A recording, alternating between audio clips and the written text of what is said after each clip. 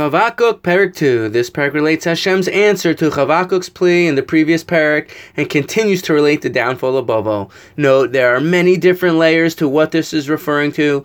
Most Meforshim learn this parak relates to the downfall of Bavel. However, some Meforshim learn this parak is referring to the times of the final redemption. The parak opens in Pasuk Aleph with Chavakuk emphatically stating he will wait in a steadfast manner for Hashem's answer to his prayer from the previous parak. In Pasuk Gimel, Beis and Gimel, it says, "V'yaneni Hashem v'yomer kasuv chazon v'er haluchos l'man yarutz kore boki od chazon l'moed v'yafeach l'kates v'lo yechazev im yismamea chakelo kivo yavo lo yacher." Then God answered me, saying, "Record the prophecy clearly on tablets so that it can be read easily, because there will be another prophecy that will attest to the set time and to the end. It will not be proven false. Even if much time passes, wait for it, because it will surely come. It will not be delayed." The Living Nach explains, encoded in Chavakuk's prophecies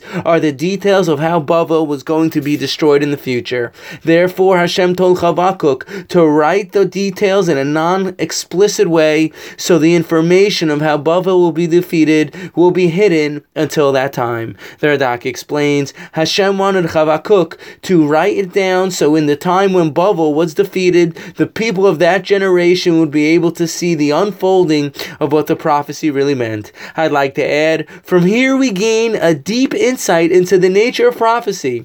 It was to be written in a mysterious and coded way only for the people of the generation that it was relevant for to understand and encode. There are literally hundreds of prophecies about the final redemption. Prior to Jews obtaining Eretz Yisrael and declaring sovereignty would have been virtually impossible to understand, because the prophecies are coded until that time period when the events actually start taking place.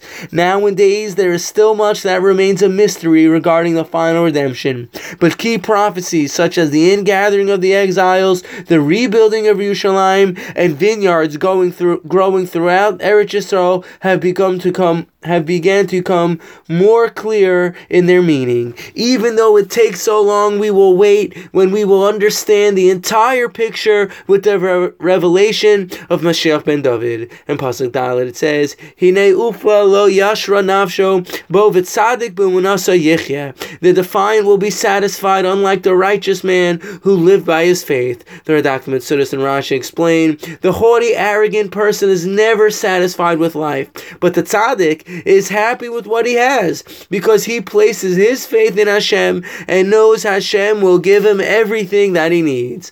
Hey, through Yud Gimel, the Navi continues to relate the downfall of Bavel. Woe to them! Bavel's buildings will fall. They are arrogant like alcoholics. They will shudder while they are awake. Their men will become bloody. Violence will come to their cities. Bavel should know that this is directly from God. It is God who sets the fire, and the people work in vain. They will know that God is one in the future, as it says in Pasuk Yadalid, Ki timala haaretz ledas es kavod Hashem k'mayim yechasu al yam.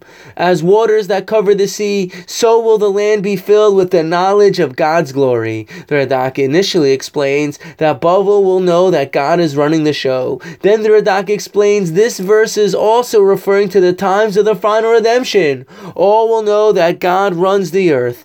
The nations of the world will see the truth of Hashem's providence and divine intervention in the world. Pasuk Tezvav through Chaf, which is the end of the parak, Chavakuk continues to relate the downfall of Bavel and how Bavel's idols will be useless to them when God reveals himself. And that's the end of the parak. Thank you for listening and have a wonderful day.